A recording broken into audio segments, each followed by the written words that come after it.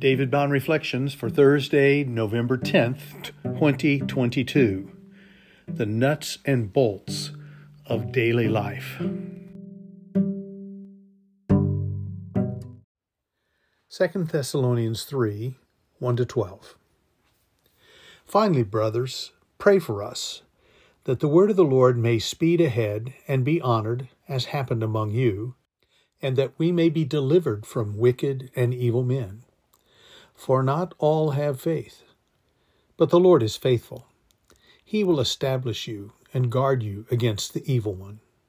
And we have confidence in the Lord about you, that you are doing and will do the things we command.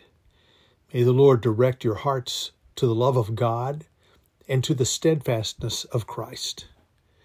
Now we command you, brothers, in the name of our Lord Jesus Christ, that you keep away from any brother who is walking in idleness and not in accord with the tradition you have received from us.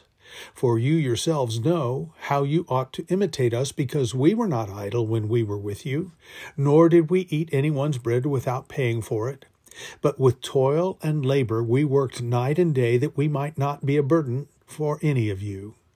It was not because we do not have the right, but to give you in ourselves an example to imitate. For even when we were with you, we would give you this command: if anyone is not willing to work, let him not eat. For we hear that some among you walk in idleness, not busy at work, but busybodies. Now such persons we command and encourage in the Lord Jesus Christ to do their work quietly and to earn their own living. A recent Bible class conversation about Jesus' second coming revealed some interesting perspectives. Some people said they would have a heightened urgency if they knew Jesus was returning in 30 days. I pointed out that Martin Luther is quoted as once having said, "Even if I knew that tomorrow the world would go to pieces, I would still plant my apple tree." I liked the comment left by a lifelong Lutheran on the website where I found that quote. He said, "What Luther meant is that the future is uncertain and everything is in God's hands. Therefore, we should live out our vocations, father, mother, son, daughter, businessman, educator, farmer, etc., each day without worry for what will happen tomorrow or any time in the future. Ultimately, as believers in Christ, and because of his work within each and every believer, Christians are secure in their faith and salvation, and they have nothing to fear in the future, not even death. For in Christ's death and resurrection, he has promised believers that he has overcome the world, death, and the devil, and has given all believers eternal life."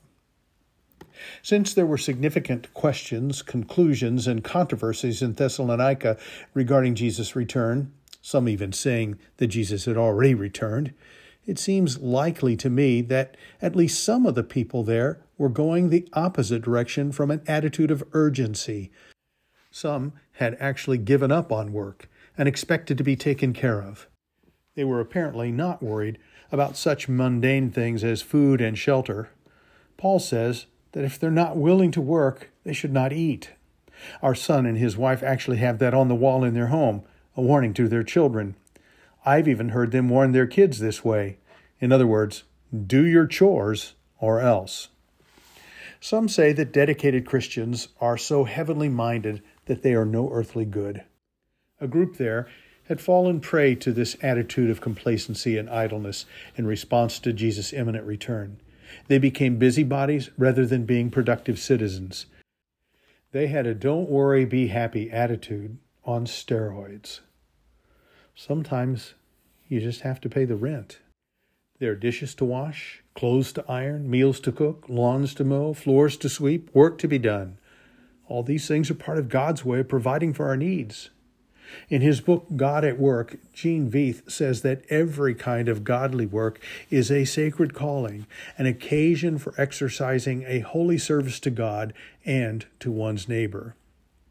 Add to this passage Paul's words to Timothy, "If anyone does not provide for his own, and especially those of his own household, he is denied the faith and is worse than an unbeliever." That's 1 Timothy 5:28. It is clear that the nitty-gritty tasks of everyday life are important aspects of our faithful lives.